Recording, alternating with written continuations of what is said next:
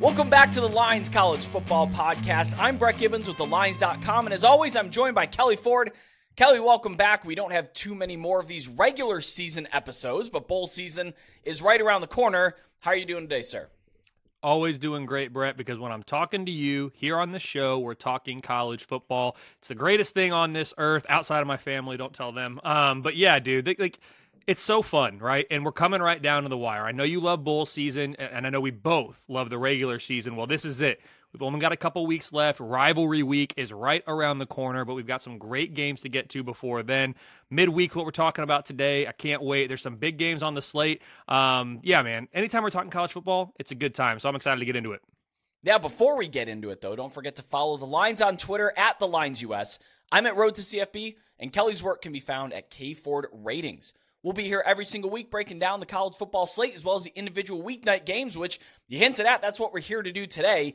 It's a little bit of a bittersweet week, though. This is our last full week of action. I think we have 2 Tuesday games the week of Thanksgiving, but the season's almost over, but it's also never been more exciting. You say you love November football. We're absolutely in the thick of it with a lot of really exciting bowl races, college football playoff races, of course, and conference championship races. But the first game I wanted to talk about today, Buffalo on the road at Miami of Ohio. The Redhawks are 8.5-point home favorites, and this game carries an over-under of just 39.5 points. It kicks off Wednesday night at 7 p.m. Eastern on ESPN2, and it's a win and in with the MAC championship with Miami of Ohio, or if Ohio gets, Ohio Bobcats, that is, gets toppled by Central Michigan, then the Redhawks will be playing Toledo in Detroit. Avion Smith, the quarterback, he's a much better runner than a passer. He only completed 8 of 17 passes against Akron.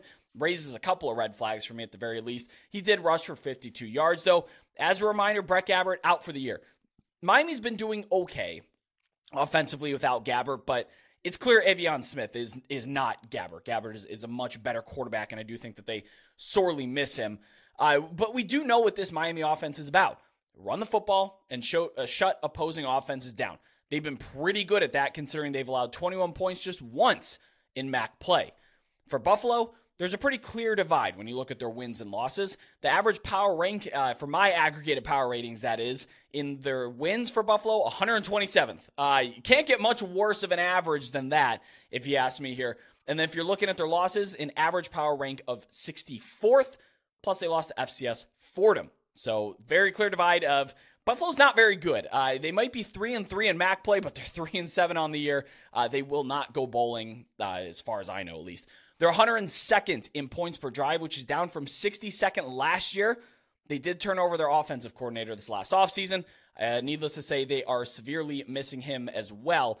And in MAC losses this year, they're held to 12.3 points per game. Now, going against a Miami defense that's been playing as well as it is and is as stout as it is, I do want to look at Buffalo's team total. You can find it at 14.5, but their implied team total is 16 points.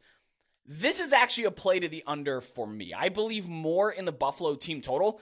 I would take under that as well. I don't see how they get to 14 points against Miami, who's capable of shutting teams out, worse teams out, and I believe Buffalo is a worse team. And also the Redhawks on the other end, they run the 3rd slowest pace in the country and are down their starting quarterback. So if I'm playing anything on this game, even at 39.5 points, that's low, but I'm still playing under. Yeah, Brett, you're saying that's your play, and my numbers, they tend to agree with that. Both of these teams' respective defenses are currently power rated the best they've been all season. And while both are playing well by their respective standards, that doesn't mean they're equal, kind of as you alluded to here. I have Miami minus 13.5. And yes, the Gabbert not explicitly accounted for, but that's starting to be implicitly accounted for here. And even if it was, like Gabbert got hurt last week, I don't think he's worth 5 points to the spread here. So my numbers do like Miami to cover this one if we're going to a side in this game. It's an 83% win expectancy for Miami.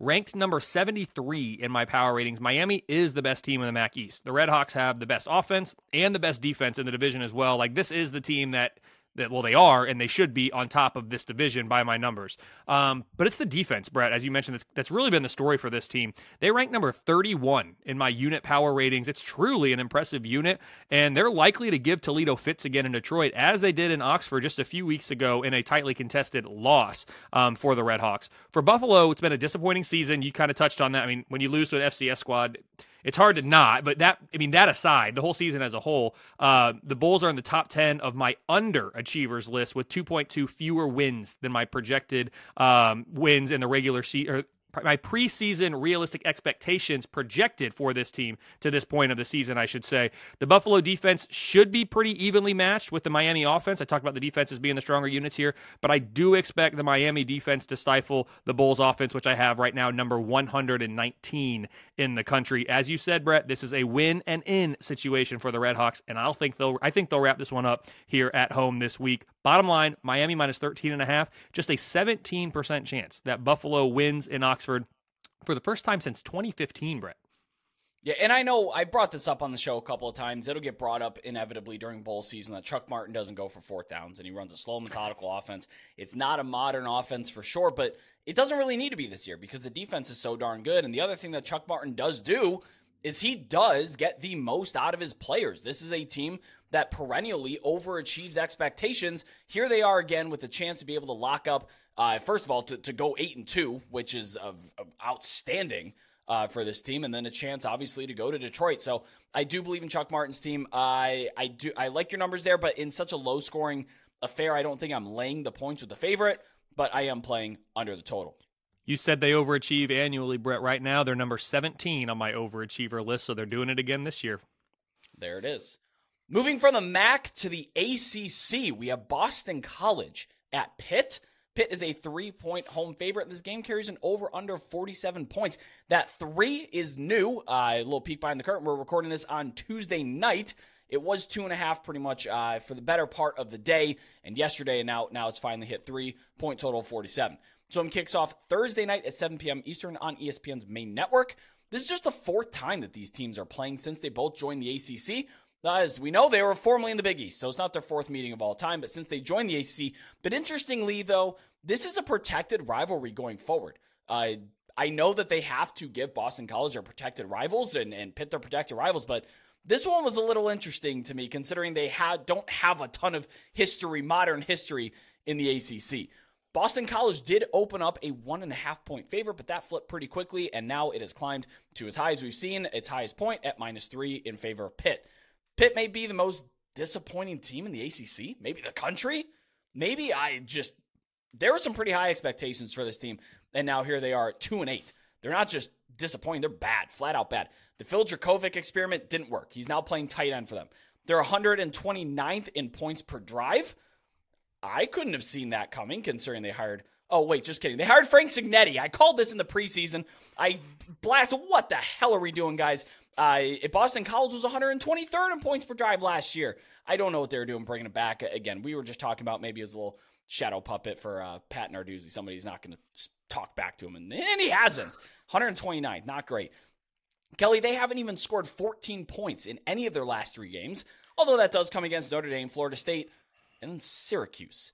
They've scored they scored more than 21, just once outside of I have the term outlier on here, win. It was a 38-21 win against Louisville. We did highlight on here that's a great letdown spot for the Cardinals. Turned out to be more than that. Their only loss in the season. The defense on the other side for the Panthers, they're just not good enough to make up the difference. They're down from 22nd in points per drive allowed to 64th. So from what I would consider top tier to very middle tier of the pack. On the other side, Boston College, like I mentioned, they were 123rd in points per drive under Frank Signetti. They get rid of him. Now they're up to 54th in points per drive. And a lot of that can be attributed to their quarterback, Thomas Castellanos.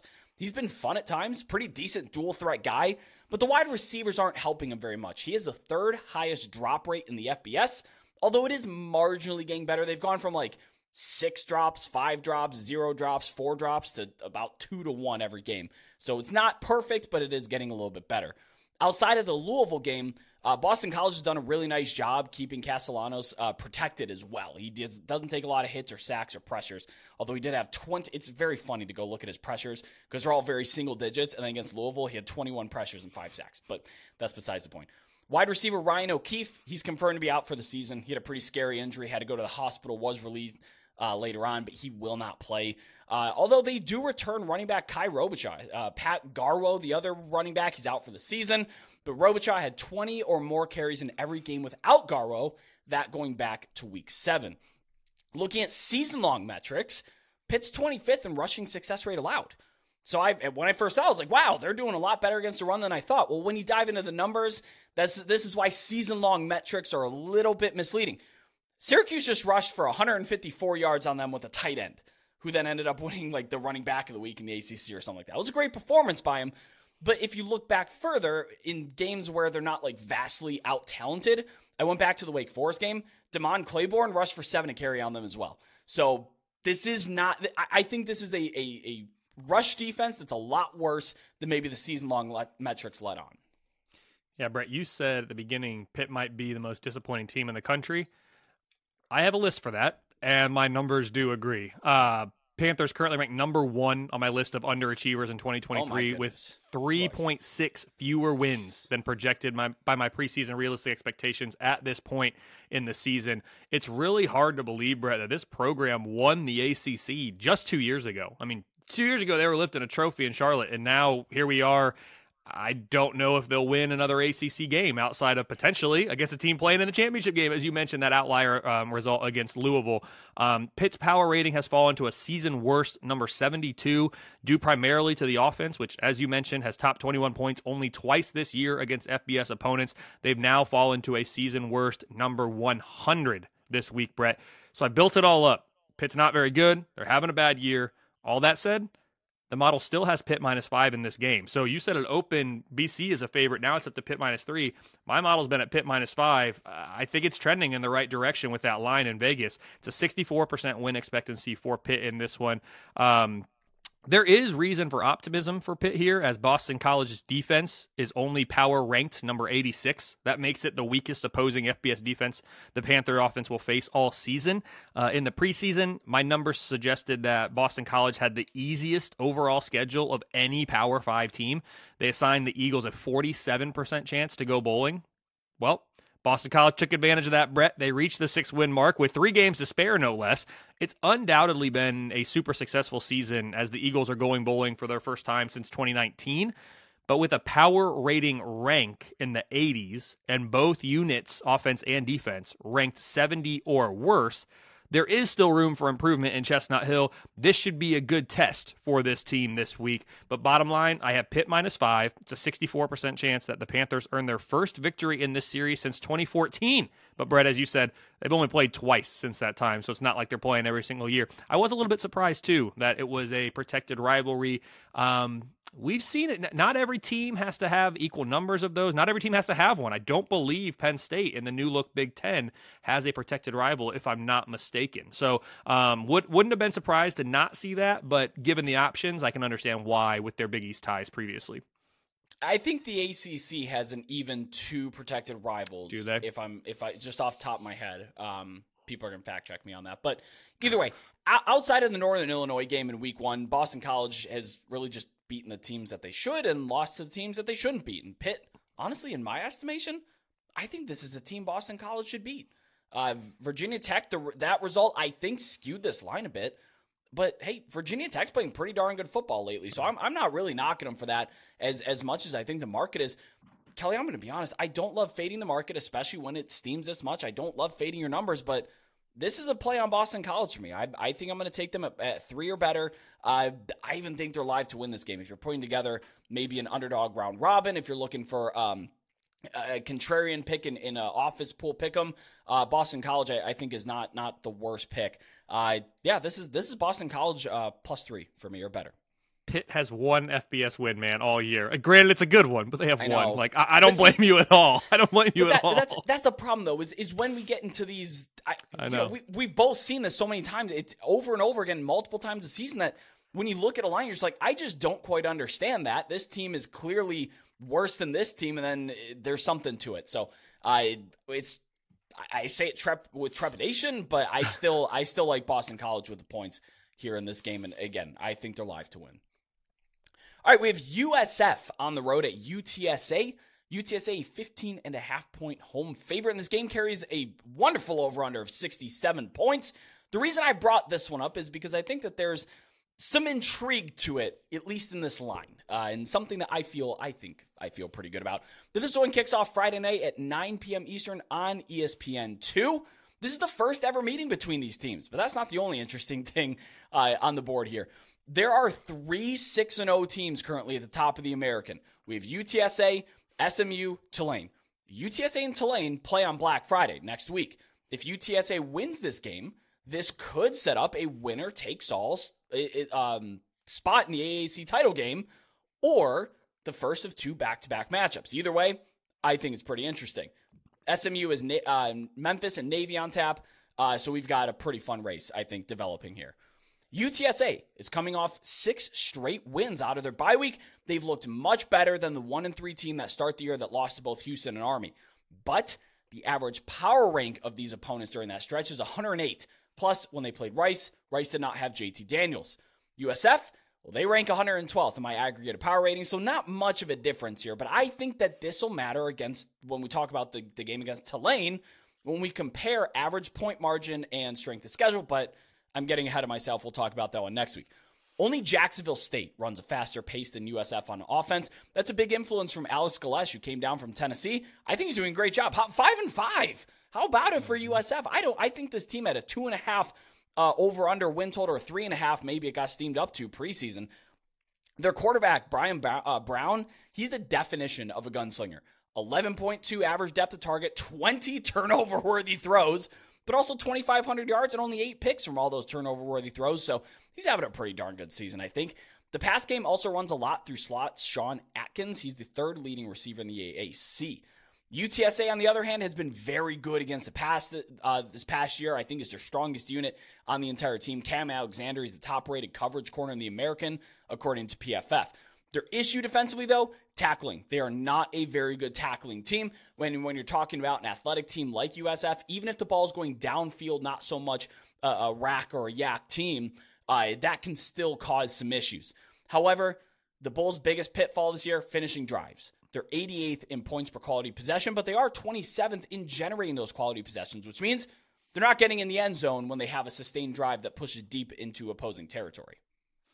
I don't have their preseason win total right in front of me, Brett, but I will say my preseason realistic expectations said that 5-7 was the most likely record for this USF team. 55% chance to win 5+ games, 30% chance to go bowling. So not suggesting that USF had the loftiest of expectations, but I do think my numbers were a little bit higher on them than Vegas if folks were on that one from the start. But Brett, as you mentioned, this is going to be it already has been, and it's going to continue to be a very fun conference championship game race. I mean, we've got 2 weeks left in the regular season. You got 3 teams undefeated at the top. It's absolutely phenomenal. I know. I remember last year being like the most convoluted conference championship scenario if you looked at all the ifs and buts for all the teams. Of course, those being the ones that departed for the Big 12. Yes, and it makes it more interesting, though, here in the American, because remember, the number 1 seed, that the team with the most conference wins, will end up hosting this game. So it's not just, what color you're going to wear, what bench you're going to sit on at the title game. It's, no, you're playing in your stadium, which is a huge advantage, especially for a conference that has aspirations of putting their champion in the New Year's Six. So there's a lot on the line here the last 2 weeks, as you mentioned. Brett, I just got done talking about how, I kind of thought USF was going to be primed for a pretty good year, at least relative to expectations. I'm not sure they're built to pull off the upset in this game in particular. I have UTSA minus 15.5. It's an 86% win expectancy for the Roadrunners. And you said it. UTSA's won 6 straight. They're playing at a different level now than they were early in the year. I mean, it's a different team. The offense is humming. It's climbed all the way to number 43 in my unit rankings. That's important here because the USF defense, They've been dreadful this year. They currently rank number 128. Again, we have 133 teams. This is a bottom 6 team in my defensive unit rankings. But the offense, on the other hand, for the Bulls, currently ranked a season best number 74. And going up a UTSA defense that ranks number 70, I do think that side of the ball will be a pretty even matchup. But the mismatch for me, it's on the other side, as I mentioned. This game's in the Alamo Dome. And the fact that just so much is on the line for UTSA, as we talked about with the conference championship game still in reach, or not still in reach, but right in front of them, I just don't see this game being all that close. USF surprised me before this year. They certainly can again. I just think UTSA is going to be locked in and ready to go here. Bottom line, UTSA minus 15.5, 86% chance the Roadrunners move to 7-0 in conference play and set up what you said would be an absolute showdown next week. Yeah, you mentioned being the 6th worst defense in the country. You don't really have to go back all that far to see that in action, considering USF scored 50 points in a football game that they lost to Memphis, 59-50. I know. Fun, but not great. I'm going to be honest here, Kelly. I think I lean USF with the points. Okay. Offensive potency, potential look ahead for UTSA. I know that they have to take care of business, but boy, that Tulane game, that's big in the window that they may be looking at. And I know this is a little narrative street, but I like to bring a little bit of everything in here, and I kind of think it does matter. Jeff Traylor's name is all over every open job in the FBS right now. And I know that he signed like a 55-year extension, and he's come out and said, I'm a San Antonio guy. I want to stay here, and I love that. But what happens when Texas A&M dangles like, I don't know, $12 million a year in front of him? To say that that's a non-factor right now, I think is a little foolish. How much of a factor it is could be minuscule. He wants to win a conference title. That would be his 3rd straight if he did, dating back to 2 straight in the Conference USA. But man, I don't know. I think there's a lot of noise and a lot of potential for a look at here. I think I lean USF with the points. Anything over 14, really. All right, closing this one up, we have very interesting matchup. I think interesting is the correct word for this. Maybe not so much exciting, but with Colorado on the road at Washington State. Washington State is a 4.5-point home favorite, and the game carries an over-under of 64 points. Kicks off Friday night at 10:30 p.m. Eastern on FS1. And Kelly, what in the hell happened to Washington State? What happened to both these teams, Brett? If we're being completely honest, a little bit, but I get it. I get it. Washington State, certainly more. Trust me, I got a fact that I'll come back to here in a second, man. I don't know. That's the answer. Yeah, I don't know. I have explanations for both, but Washington State's I had to look up. Colorado's I could figure out, but either way, Washington State's offense just fell off a cliff, like a physical straight line cliff. 40 points per game is what they're averaging in the first 3 FBS games, and then they went on a bye. And mind you, Wisconsin, Oregon State were both in those first 3 games, so like not pushover defenses. Since then, they're managing half of that, only 20 points per game, ever so slightly saved by a recent 39-point outburst against Cal. In a losing effort. In a losing effort. Yeah, that is... Boy, they seem to do just enough to lose. They lose 10-7 to Stanford. They lose 42-39 to Cal. Either way, what teams are doing against them is they're rushing 3 and dropping 8. And it just absolutely confounds Cam Moore. It's like the old, here's how to beat Patrick Mahomes until Patrick Mahomes adapted and started to be able to beat it. But the fact is, Washington State has no run game to speak of, so they cannot punish teams for dropping 8 guys. Their Ward's best game of the year so far was against Colorado State. He averaged 2.24 seconds time to throw. Now, that's unsustainable. Nobody's throwing 2.24 seconds over the course of an entire season. But 3 of his first 4 games were sub 275. And I always say 1,001, 1,002, 1,003. By the time you get done saying 1,003, the ball better be starting to come out of your hands, or you better have an idea of where you're going with it. His average time to throw number since the bye, and again, this has a lot to do with dropping 8, 294, 311, 314, 244, which is good, 284, 293. To surmise all those numbers, way too darn long. He needs to be shortening up his time, and what that tells me is when these teams are dropping 8, he doesn't really trust his eyes, and he doesn't really know where to go to the football. So he's holding on to it really long. Well, what happens when you hold on to it really long? He's now taking 17 pressures per game since then, and he's taken 25 sacks. That's what happens when you drop this, make him second guess himself, take away the first read. That's how you beat Washington State cut and dry. Now, Can Colorado's defense hold up well enough to force Ward to take those kind of coverage sacks? I don't know. Hard to say since the book's out on how to completely stop this Washington State offense, and it's very simple. This does not take a mathematician to figure out, but again, I don't know that Colorado has the dudes to be able to do that.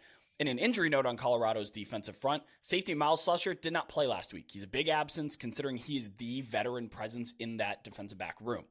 Colorado on the other side, they have lost 4 straight games. They're 1-6 in their last 7. If you just look at the scoreboard and just look at the box scores on these, it suggests that they've been competitive the past few games, but that really hasn't been the case.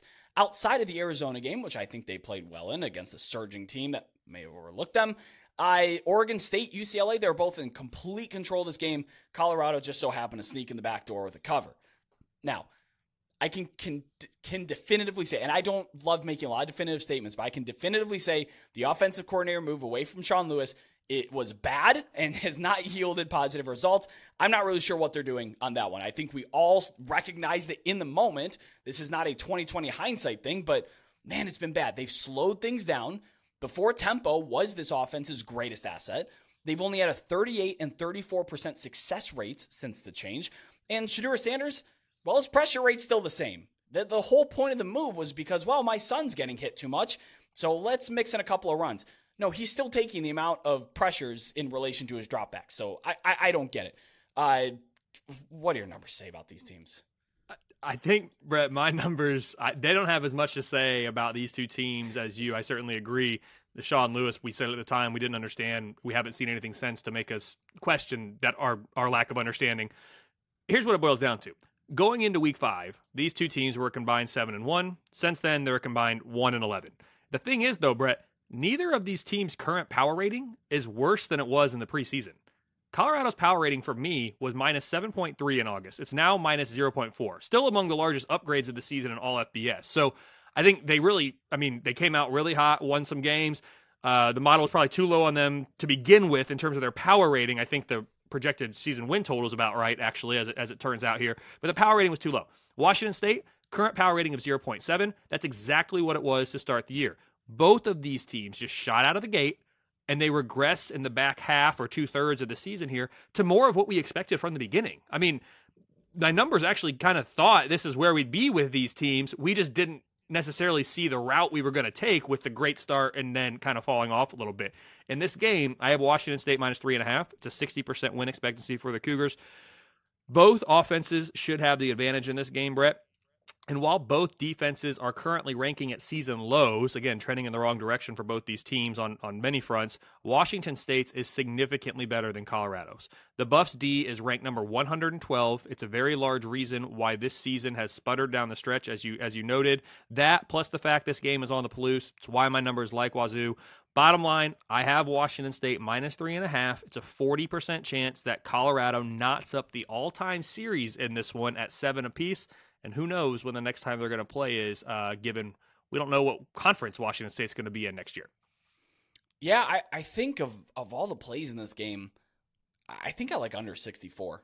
Washington State almost fully incapable of now piecing together a successful game plan.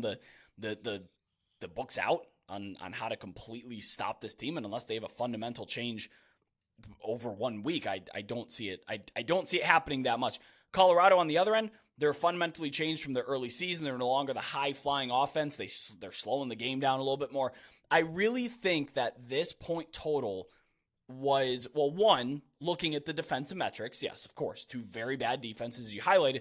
But I also think it has a lot to do with season-long pace. Paces have changed. These 2 offenses are entirely different from what they were in week 4. I'm not sure the market has caught up to that. I'm taking under 64 points in Colorado at Washington State. But hop on over to our Discord server where you can connect with over 4,000 sports betting fans and get live updates on our college football channel. There you can join a sharp and very active community. Don't forget to subscribe to Align's YouTube for weekly college football odds and betting videos all season long, just like this one. Stay tuned for bowl season, college football playoff. We got a bevy of content coming at you here soon. And subscribe to us on your podcasting app of choice, be it Spotify, Apple Podcasts, or Google Podcasts, whatever you're using these days. Let us know down in the comments where you lean on each of these games. If you agree, disagree with my assessments, Kelly's model, your own intuition there. And if you really like the show, leave us a good review. It's a good way to help us grow and reach new college football fans. Kelly, before we close up shop, please let everybody listening know where they can find your work. Absolutely. You can find me on X at KFordRatings, the website KFordRatings.com, and over at thelines.com as well, Brett. Well, thank you so much as always for watching. I'm Brett Gibbons. That's Kelly Ford. We'll see you all next time.